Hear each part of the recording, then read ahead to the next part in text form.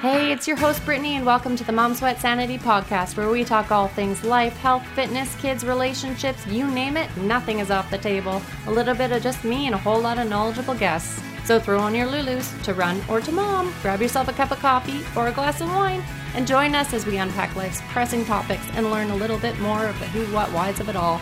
Or at the very least, get real, share some wisdom, and grab practical tips to help in our daily lives. When someone gives you the diagnosis less than a year, you live those 365 days a whole lot differently. You know, like you're just like, don't sweat the small stuff, blah, blah, blah. And I need to remind myself of these lessons often because like my house goes disarray and I'm like, this is important, everybody clean up. And then I'm like, your kid died, like just be present in the moment with your children. And so, you know, it's this constant battle and juggle. Hey everyone, thanks so much for tuning in today. Today I got to sit down with the lovely Jessica Janzen. Jess is an author, speaker, and founder of the Love for Lewiston Foundation. She is also a proud mama to 3 beautiful babies, 1 Lewiston, now in heaven, and a wife to her husband, Hot Ronnie. We dove into all things Hot Ronnie, bringing the joy, Justin Timberlake, and Love for Lewiston. Tune in today. Okay, well, welcome here to Jessica Janzen. Thank you everyone for tuning in. Jess, please just dive in. Maybe we can just give a little welcome to you and thank you for being here and give us a little about who you are. As I chew broccoli, that's how I'm doing. I was like, hi, I'm going to be eating my lunch while we record a podcast. So I'm Jess. As you can tell, I cram and jam and do all the things in a day. And, you know, people ask me, I say my most dreaded question is like, so what do you do? I'm like, give me an hour of the day and then I'll tell you. And I think that's like every mom, you know, it's like, what don't I do? But for sure. I'm an author, a speaker, and, you know, a coach. I wrote a book called Bring the Joy. We have an apparel company, which is incredible, a foundation that honors my sons who passed and keeps his legacy alive and burning bright. And I do a bunch of kind of different things in between, but I've really crafted this incredible life of getting to do things that light my heart up and are truly things that I'm passionate about, that I feel honored and privileged that I get to show up and do. Oh, so amazing. I'm so excited to definitely tap in on a few of those things. Book, apparel line. I'm rocking the Dream Big sweatshirt here today. Yeah, love it. Love it. So, oh, so good. So we'll definitely get into all of that, but maybe can you tell us a little bit about Love for Lewiston? I think, as you said, your son, obviously, Lewiston. I'd love to learn a little bit more about this and I guess your advocacy work around rare disease and forming from his legacy. Oh man. I mean, it's so crazy. Like, I mean, rare disease, I would have like, oh, you're like, oh, rare disease. You think of like some skin disease that like, is like, oh, gross. And, you know, you wouldn't have any clue about it. But the way I got familiar with rare disease was when I moved to Calgary in 2007, I met these 2 incredible kids. I talk about them all the time. Their names are Sean and Shania. They were 4 and 6. And I felt called to help them. I got this nudge on my heart. And so I was like, met their parents and I started helping this family. And I learned that they had this rare disease called spinal muscular atrophy, SMA in short. So they couldn't walk, you know, they lose the ability, but they were still really functioning. You know, they got tired easy. You had to help them get dressed and adjust them. And it gave me this whole appreciation for life. And 9 years after meeting them, you know, we just finished fundraising I think it was like $44,000. So almost $50,000 for wheelchair accessible van. And my own son gets the damn diagnosis. Like, I mean, talk about irony. I don't know if you can swear on your podcast, but the 4 go for it. that I used was like fucked. Like it was fucked. I was like, what? Like, I just finished fundraising all this money. No one has ever heard of this disease. It doesn't run in our family. And our son, you know, most people struggle with getting pregnant. My problem is that me and my husband look at each other and we get pregnant. So we have our daughter. I get pregnant with my son. Like, I mean, your vagina is still just trying to reshape form. And also, you'll hear me. I just say it all. Like, there's no good. Please have at her. I mean, you're like, oh, that one time we looked at each other and had sex. Boom, that's the day we made Lewiston. 9 months later, he pops out, and at 2.5 months, he gets diagnosed with this rare genetic disease after a pediatric neurologist said, oh, I'm 99% sure that your son does not have this disease. And I was like, well, I'm going to tell you, like, just so frustrated. Cause you're like, Mm-hmm. we literally just had a doctor say that this was not even a possibility or not even on his radar. And now it's the disease that my son's living with. And in 2016, there's no cure, there's no treatments, there's just clinical trials. And literally, they deliver that news and they say, there's nothing we can do for you. Our goal and our job is just to make Lewiston as comfortable as possible. And we don't think he'll make his first birthday. And as a mom, you're like, ugh, like just everything knocked out of you. I remember being on the floor. I remember feeling hopeless. I mean, I'm using every choice word there is in the English dictionary at God, just beat down, frustrated. We end up shifting our perspective and, making a stake in the sand and said, whatever we do, we're going to have fight if Lewiston has fight, and we will bring the joy to his life, whether it be, till he's, 80, or if it's just until he's, 6 months. And I was so convinced we were going to prove the doctors wrong. We didn't. The doctor's like, okay. And I'd be like, no, you just wait. You just wait till my son's playing Little League and I'm going to be buying you a hot dog and a Coke. Like, I just had this vision. I held hope in both camps. One, that he would live, in another camp where, I had to be okay and make peace that he could pass and that this would be it. And so November 22nd, 2016, Lewiston goes up to heaven. It was a beautiful experience, as much as death can be really ugly and horrible. We had this gift of knowing, like, when someone gives you the diagnosis less than a year, you live those 365 days a whole lot differently, like, you're just like, don't sweat the small stuff, blah, blah, blah. And I need to remind myself of these lessons often, because like my house goes disarray and I'm like, this is important, everybody clean up. And then I'm like, your kid died, like, just be present in the moment with your children. And so, it's this constant battle and juggle. But through all of that and his journey, I knew that spending his first birthday party, that's a big milestone. It's like you get the cake and the cake smash, and you have this Pinterest worthy backdrop that every other mom, like moms like me that don't do that, want to punch you in the face because you planned it out and you're organized. And I'm like, oh shit, we need to order a cake for a kid. But I just knew I didn't want to spend that birthday sitting at home crying, being like, my son's dead, which was our reality. And so we gathered a group of friends, and because we're business owners, our accountant was like, I think you should just start a separate account and like, let's just do some paperwork. Maybe you raise more than 10 grand, just to keep it clean. We're like, okay. Next thing you know, we raised 42 grand in his first birthday. I'm like, we can do 40 grand. Let's raise 100. We raised 100 grand in 8 months. That snowballs into a 2018 raising over 258,000. That then snowballs into us saying, okay, 2019, we raised a whole bunch more funds. And then in 2020, we're like, let's go hit our $1 million mark. And so to date, the Love for Lewiston Foundation, which honors our beautiful and amazing son, Lewiston, has raised over $1 million. We've funded a newborn screening pilot project here in the province of Alberta. We're hoping that nationally, every province will roll this into their program. It's still in progress. It's not moving fast enough. And then we help fund families that have critical needs, whether that be a new wheelchair, a hospital bed, physiotherapy, extra childcare. There's just so many stressors that people don't even think about when you have a medically fragile child. And the foundation was born out of a position that when we were fighting for Lewiston's life, I was so frustrated and upset at the system. Like, I kept on having to prove myself, and I kept on feeling like I had to justify why I needed help. I'm like, my son's terminal, and if you're not watching him, he dies because his airway can close off or he can choke on his own saliva. And they wouldn't fund us. They were like, no. And so we stayed. We never got to bring our son home.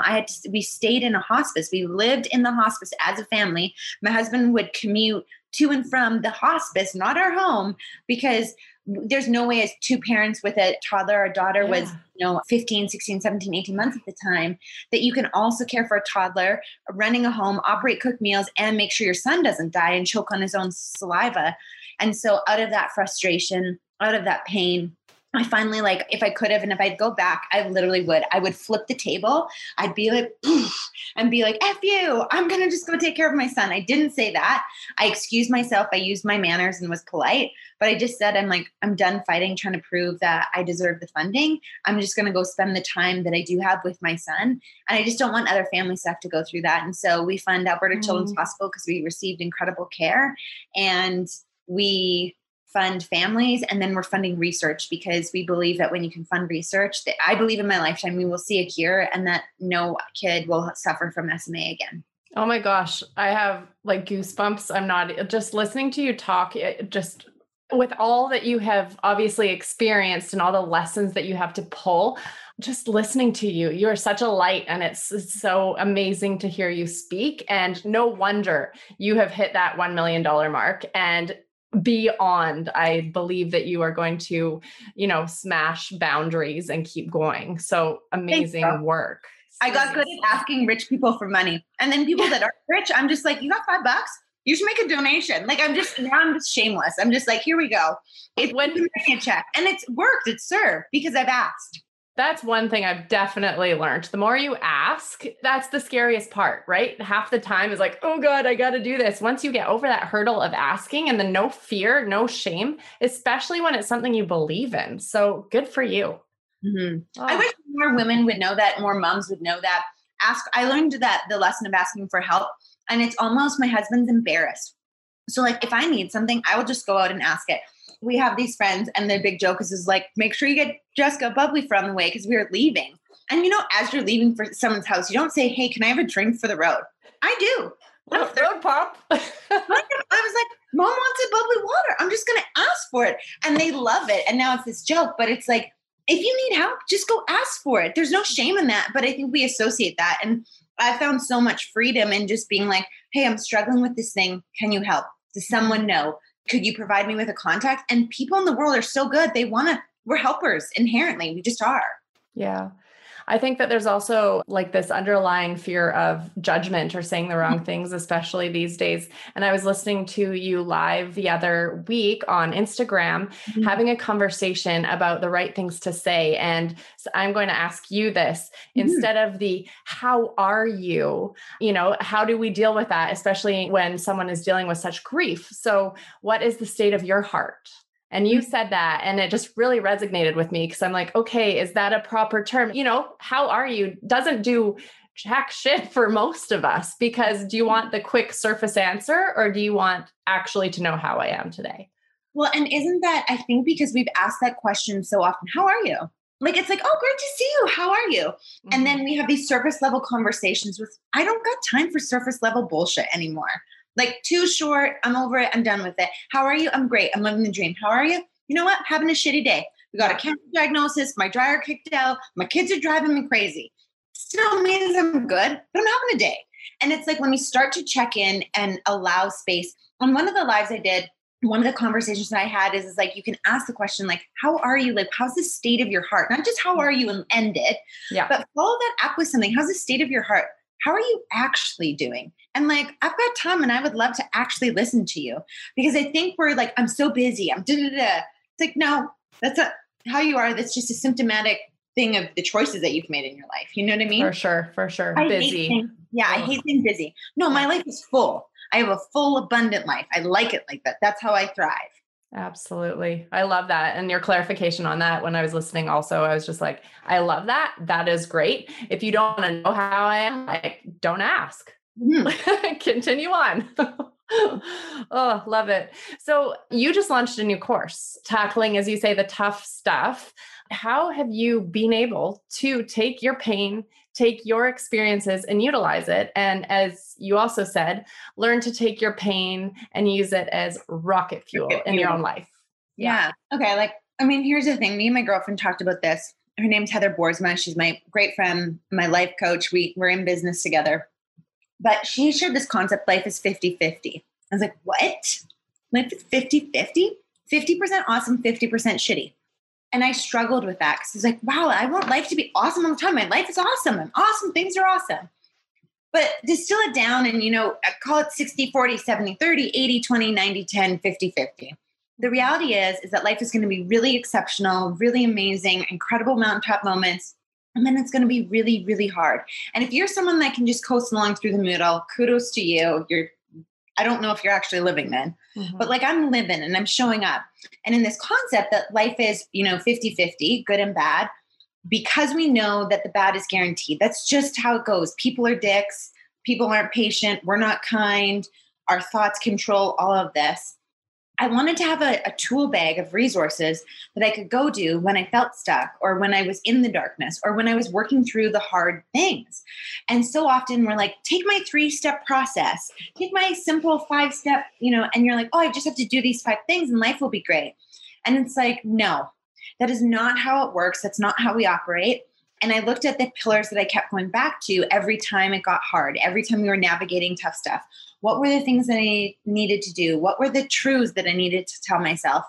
And that's where this course birthed from, was like, these are the pillars that I go back to. In high school, I was in grade 11. I attempted suicide. I overdosed. I took a full bottle of prescription painkillers. I wanted to end my life. I was like, there's no purpose. And the thoughts, it was so dark. And I had an incredible family. I had a good life. But the things that I was telling myself, which is usually where we're stuck, it's not that life is that sucky. It's just the thoughts are that dark, that I have to keep my mental health. I have to keep my thoughts, in check and in reason, because otherwise I'll just go into this vortex, this downward spiral that feels impossible to get out. And that's where people get stuck, is they do the same things. They tell themselves the same things, and then they don't ever live the life that they dream of, or it feels so impossible. And as much as life is hard, I'm living out my dream life. I love getting up and showing up for the day. I love watching my kids, even though they're driving me ever loving crazy right now, learning how to ride bikes and, experimenting and all of the joy that they have. And I have this incredible marriage, but it's because I've worked at it. Like, it didn't just come. It was like hard. We were going to get a divorce. Like, those are the things. And I just wanted to empower other people to say, here's some pillars that I think you can grab onto. Here's some tools. Here's some tangible things that I think that you can show up for and do and apply, that I believe will help get you unstuck and help you find forward momentum. Because we go back to Lewiston, 179 days. Like, if someone says 365, you probably, when's your birthday? Mine? Yeah. November 10th. Okay. So what's the date of November? November the 10th. Okay, so someone said to you, Brittany, probably not going to make November 10th. Like, this is it. Like, you're tapping out. Mm-hmm. You show up a whole lot differently. You take the risks. You do the trip. You make the memory. You sit present at dinner time with your family. And I just wanted people to find that freedom. And it doesn't mean that I'm perfect and that I've nailed this in. I'm constantly reminding myself, I'm constantly working on this, but that's part of growth and progress and figuring life out. And I just wanted to help people that felt stuck, that felt like grief and loss had weighed them down. The stories that I hear of loss and how people are just sitting in the sadness, like, I'm like, stop the pity party. Let's go have a dance party and let's go live your life. Mm-hmm.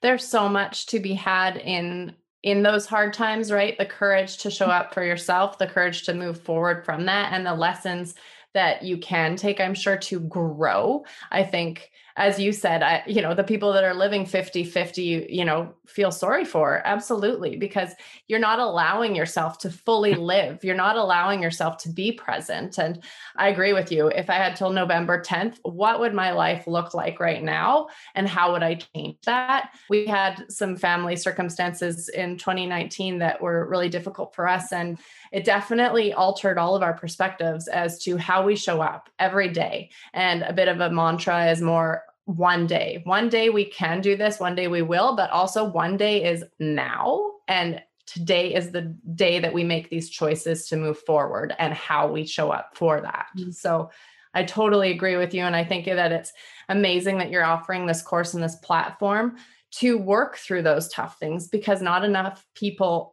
have that opportunity. And as you said, there's so many platforms that have the 1, 2, 3 steps. Well, that's not life. Life is not a let's do this, and then like sail away, right? Like, right. That's not how it works. Oh God, if only it was that easy. If someone could bottle that up, I mean, they'd be a billionaire, literally a billionaire. But like, life doesn't work like that. So you have to look at, like, what are pillars? What are things that I can fall back on time and time again? Mm-hmm. Love it. So another thing that you have been busy doing, I don't know where you find all this time. Bring the joy. I'm almost done this book. I have loved it. I love your nudges, leaning into those nudges. So inspiring. Just every bit of your life and making it the abundant life that you have and bringing those joyful moments into it all. Where did you find not only the time, but just the drive to want to pen this all down? The drive. So first off, the book took me 6 years. start to finish, 6 years. I think you can go and write a book. I probably could have written it. The majority of the book was written over 2 kind of key weekends, but it took 6 years, 6 years of doubt and shame and guilt and fear and stupid negative voices telling me, oh, who's going to read this? Blah, blah, blah, and everybody being like, oh, how are you going to do this? And 6 years of writing chapters that didn't make it into the book, of rewriting, recrafting, of raising funds, because I'm self-published. Penguin Random House, Thomas Nelson, any of you who maybe happen to listen to this, I'm still waiting for a publisher to sign me. So anytime, I'm here and waiting for the book deal. But it was 6 years. And I think there's power in just writing out our story. Like, I wish everyone would do that. It was so therapeutic and so cathartic for me to like just process some of the emotion. I remember just sitting there. It's called my writing playlist. I made it on Spotify, and the music is so emotional, and it takes me back to each one of the cafes or the hotels or the lobbies or the cabin that I wrote at, even just early in the morning. And it was so therapeutic for me to process my story, process the moments. I mean, writing the chapter where I explained Lewiston's death, that was horrible and hard, but it also felt like I was lifting a weight off of kind of like that post-traumatic stress syndrome and being able to share that. And I think it helps other people maybe not be so afraid of death. And so the book started off, I wanted to write a book about the nudges I had to pursue my husband. I literally, if there was a worldwide award for best husband, it would be my best husband. Like, he would win it, hands down. Hot Ronnie. You cannot, Hot Ronnie. Yeah, you cannot find a better partner than Hot Ronnie. I mean, does he drive me crazy? You betcha. Does he load the dishwasher right? Not even fucking close. Like, does he put the shit where I've organized and labeled and, no. But everything else about the man is like absolutely incredible. And so we laugh about the small stuff. And I'll be like, remember the 2 glasses where I taught you where they go in the dishwasher? Yeah, those go like one here and one there. I mean, he still hasn't figured it out, but like, we laugh about it. He's like, thank you for telling me for the 978th time. But that's not the important part of us, right? Yeah. And so I felt this nudge to pursue this incredible man who I now marry, and he's my life partner and my soulmate, my lover, my husband, father to our children. But I wanted to share, like, it wasn't easy. Like, the relationship should have been dead on the water. Ronnie should be dead. He had this drug overdose, 11 years ago now, like, should be dead from a meth overdose. Like, it's just crazy. And every time I wanted to give up on the relationship, I had this nudge to keep going. And I think we can apply the nudge in business and apply the nudge in parenting, in whatever it is. And I just wanted to share, like, what happens if we did all this? And in my head, I pictured the book being like turned into a Nicholas Sparks movie. Yes. Where like Rachel McAdams plays me, of course, and like obviously. And I just started writing this, and then obviously it turned into like just wanting to empower people to start looking for the nudge, the choice, and the joy, and how that brings abundance in our life. And so it was a 6-year-long process. It was like messy. I self-funded. It was like an $80,000 or $90,000 project. I still have an outstanding bill with the agency that did the manuscript with me. Esther, I owe you money. I know that. Thank you for your patience. And it's just been so incredible. And we've sold almost 6,000 or 7,000 copies. And most books that get published won't sell over 1,000. So that for me, 7,000 copies doesn't sound like a big number, but it's pretty cool that it's out there. It's 7,000 hands that it's in. The stories in here, I mean, you have me laughing, giggling. There's things I can so relate to. And then in the next chapter, like, I'm in tears, and being able to tap into so many emotions and be so relatable and open and honest and hilarious. And I've loved every minute. I'm almost done. I can't wait to complete this book. Absolutely. And I will definitely link it, because I think that everyone needs to bring the joy. Do you have any pieces of advice for others in how to find that joy when they are feeling stuck? I started this thing in COVID where we started talking about the joy starters. And it was actually my speaking coach that was like, I think you should incorporate this in your keynotes, talking about the things that spark joy. So we call them joy starters. And I mean, a part of me, when you start looking at the definitions, you're like, oh, does that feel too materialistic or blah, blah, blah. But like for me, a joy start in the afternoon is having like a bubbly. Like it's just like simple. I'm like, oh God, I love it. Give me some carbonation. Yeah. And like, what if you just turn your perspective and you're like, damn, this is awesome. For me, it's like my favorite coffee mug. I think we all have a favorite coffee or tea mug in our thing where you're like, you'll wash it, because it tastes the best in there. And I just started looking at these small little things like that's a joy starter. Making my bed, joy starter. I walk into my room. I don't feel stressed. I love how beautiful it looks. And so these small little things in our day or moments that we recognize that like can spark joy. And a part of that is choosing to allow to see it. And then a part of that is responding to the things that like, oh, that's kind of awesome. Or like, oh, it's sunny out and it's been like super crappy weather here for the last 2 weeks. And we just had an inch of snow on Monday. Now it's sunny. Joy starter. And so stop looking for it to be the trip to Hawaii or that one day you'll be able to afford, the house that you want to do. It's like, dang, okay, I'm just having my favorite tea here this afternoon. Like whatever it is, yeah. I think if we start looking for the small things, it just eventually compounds into the big things.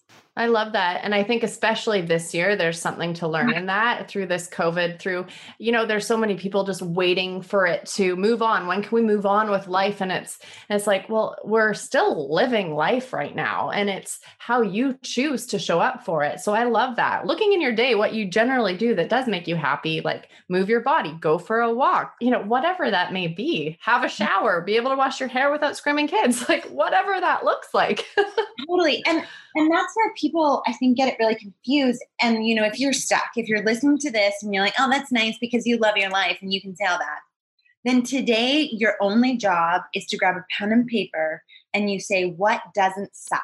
So we're calling this a what doesn't suck list. It was my best friend's therapist that told her this. So I wish I could claim it as my own idea. And I'm not going to tell who the therapist is for confidentiality reasons. Yeah. But if you are struggling with joy, if you're saying, okay, this is hard, life sucks. I've been there. I've done it. What's good? Nothing's good. Our finances are crap. Our kids are driving us crazy, blah, blah, blah. There's a long, list to do. You can go there, but you can also go into the area where you say, what doesn't suck? Okay, what doesn't suck is, okay, we're still in our home. Oh, thank God. What doesn't suck is we got a mortgage deferral in the middle of the pandemic, so we don't have to sell our house. Blessing. What doesn't suck? I love my jean shirt. I've had this shirt for 8 years, and it's one of my favorite shirts. Like, look for the things that just don't suck. And eventually, I think that helps change the posture of your heart. Mm-hmm. And then you start to just look for those little things, and those things become the joy starters. So if you are that dark, that deep, pen to paper, 5 things on the what doesn't suck list. What doesn't suck? That is like a key informational session right there. Yeah. I think I might do a webinar on this thing where it's like, you're that dark. And for this webinar, I did a webinar and it was a masterclass on power habits for navigating grief and loss. And over 725 people signed up for it. And my reach isn't that crazy. We promoted it for not even a week. And I'm just like, how many more people are hurting? How many more people are struggling? How many more people? And I just want to help them. I just want to hug them and be like, let's go do the things. Let's go live life. Absolutely. Mental health is a really big thing that's near and dear to my heart. So going through all of this, going through life in general, period, but also for all of the, the darks that you have seen and experienced, what do you do? What have you done for your mental health and how do you take care of yourself? Amazing question. That's why we did this Power Habits, because it affects your mental health. First and foremost, therapist for your past, a life coach for your future. So much of mental health stems around our thoughts. And then what we make those thoughts believe. So, for example, you tell yourself a story about how you messed up or how you screwed up or whatever it is. And then it's like, well, what are you making that mean? When often we make it mean something that it doesn't even mean. And so for mental health, for me, it's like therapy and life coaching. Boom. Dealing with my past, plotting my future. I have a core group of people that like when it gets dark and hard, I say, hey guys, me over here, not doing good, mental health's a little fucked. I'm going to need some support. And then they come to your rescue. And sometimes you just need a girlfriend. God bless your husband or your partner. But it's not the same as just like dumping on a bestie and just saying, I just need you. Me and my bestie have this rule. If it's critical, we'll go 911. I need 2 minutes. And we just verbally dump and vomit and just get it all out. Mm-hmm. And then after that, it's like a weight feels lifted. You're like, oh. And then we never sit in it. We never go, oh, this is the worst ever. But just to be able to share that with someone and say, this is what I'm walking through. And they don't try to fix it. there's no fixing. There's just like, that sucks. That's terrible. Cause that's all we want. It's just that connection of like, ugh, yeah, that does suck. Oh, that's horrible. Not like, well, if you do these 5 things, then it'll fix it.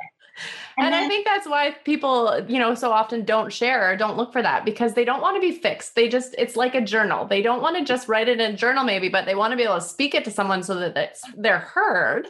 Yeah. But you don't want the journal to talk back to you. I finally did this with my husband where I'm like, I'm going to tell you something and I don't want your solution. I just want you to lament with me and tell me it sucks. Mm-hmm. And so we've had this conversation. We did this Bible study about how to share openly in communication, which has made such a difference.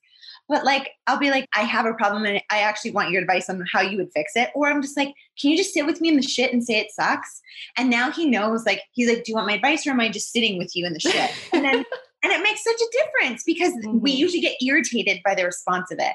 And then there's things like drinking enough water. I mean, eat the dang broccoli, fuel your body, get the green juice, stop eating the bonbons. They don't make you feel better. The other day, I was having a day. I picked up 2 bags of candy. I never pick up candy. I picked up 2 bags and they didn't have gluten in them. And usually I can't buy candy because the third ingredient will be wheat. So I'm like, oh, I can't even be tempted. Of course, the candy was gluten-free. I start shoveling it into my face to make me feel better because I feel like the sugar is just going to solve all my world problems. And I end up stopping myself. I take the bags of candy, I dump them out, and I just walk them out the window. So they're spewing down one of the roads in Calgary. And people are going to think I'm wacko. And so it's like, eat the healthy food. Don't turn to the sugar. Don't turn to the junk. If you need to do it for a day. I think we can all relate to that, though. And then move your body. And then for me, it's my morning and my evening ritual, having a cup of tea in the evening with my husband, winding down, washing my face, taking care, like the self-care stuff. I feel better when I've had a shower, when my legs are waxed, when like you're not growing a hairy bush. For me, that's like mama wants her bikini cleaned up. There's small little things that start to flip the switch in our head. And so in terms of like navigating mental health, journaling, having a meditation practice. And then sometimes I just am like, I need to go for a drive. I'm going to blare some worship music and I'm just going to sing. And then sometimes it's like Disney in the car with the kids, but it's just small habits that have, I think, helped me navigate through it. And when it does get really bad, I had a really rough going fall. I reached out for help to medical professionals. I went and saw my naturopath first, and I think you have to do what's best for you. And she said, you might have to go on prescription medication if you stay this way. And I don't think there's a right or a wrong answer. I thankfully was able to combat it with, a healthy lifestyle and I was really deficient. And so it was manifesting in some other ways. I think it's like, go talk to a professional. If you're hurting and struggling and you can't green juice your way out of it, reach out and ask for help. Yeah, definitely. Absolutely. Just having the outs and the resources and they are all there in different capacities for a reason. So never feel shame or fear in needing those there. I also loved your life coach. And I think that that's something that took me a while. And actually just recently I have like dove down that path.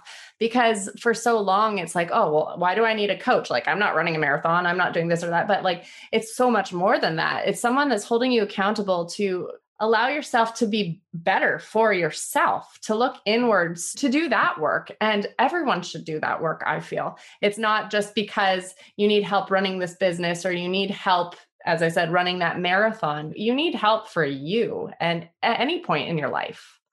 Well, and I mean, look at anyone that succeeds. Look at anyone who's successful. Look at anyone that's doing great things. They're not doing it on their own. Yeah. They've got a team, they've got a coach, they've got a plan, they've got a strategy. And that is life. You can't just expect it to be great and hopefully wake up and it'll turn out okay. Yeah. I wake up and I have a plan. I'm saying, okay, here's where we're going. This is why you have a financial advisor. You know what I mean? Or you spend the time doing the work. This is why you'd have a person at the gym, whatever it is. There's a lot of power when you say, I'm going to allow for someone to help speak into my life and help me create the change I want. Yeah, for sure. So one last question for you. I know that you are approaching a big birthday for Lewiston. Yeah. And I want to hear all the things, Justin Timberlake, dance party. Where did this come from? And what is the hopes here? Okay. If anyone knows JT on this podcast or somebody that knows JT, can you please let him know? I have been trying to reach out to the man for 4.5 freaking years. So my girlfriend Kirsty comes into the hospital. Lewiston's on the unit, and we had a Bluetooth speaker, and Justin Timberlake's song had just come out that year, Can't Stop the Feeling, from the movie Trolls. And it's a fun song. Like, I dare you not to dance to it. For sure. Absolutely. Like, you know what I mean? We all started dancing, and we had just finished doing Lewiston's bath. And so I'm moving his little arms, and and it's just so fun. And so that sparked this daily dance party. Whereas, like, you know what, if the kid's going to be stuck here, can't move, let's do our daily physio to this awesome song. And that snowballed and created this beautiful daily ritual, daily habit. You know, we invited the pharmacy team and the nurses and the unit clerks, and we did all the things. So incredible and amazing. And so that was his song. At the funeral, we danced our way out of his funeral to that song. Like, it just has become our theme song. That's the song. We sing happy birthday. That song cues. We, you know, have confetti guns.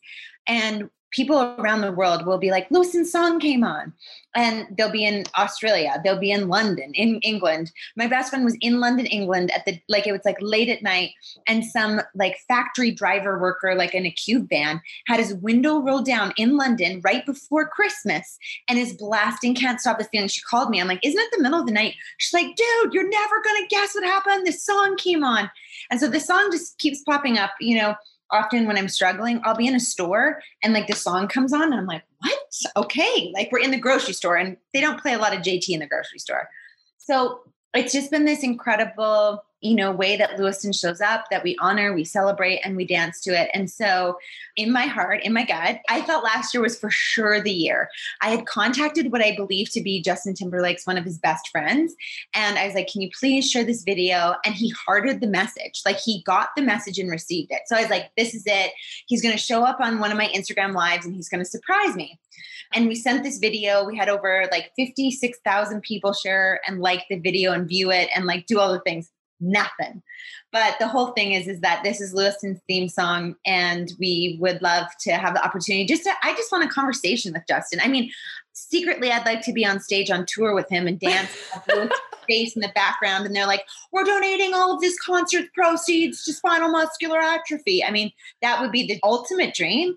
But I think just like an opportunity to have a conversation and tell them that the song changed their life. And people here, especially in Calgary and, you know, that follow our journey, know that is Lewiston's song. So it's a beautiful song. I still believe one day I will meet him. No idea when.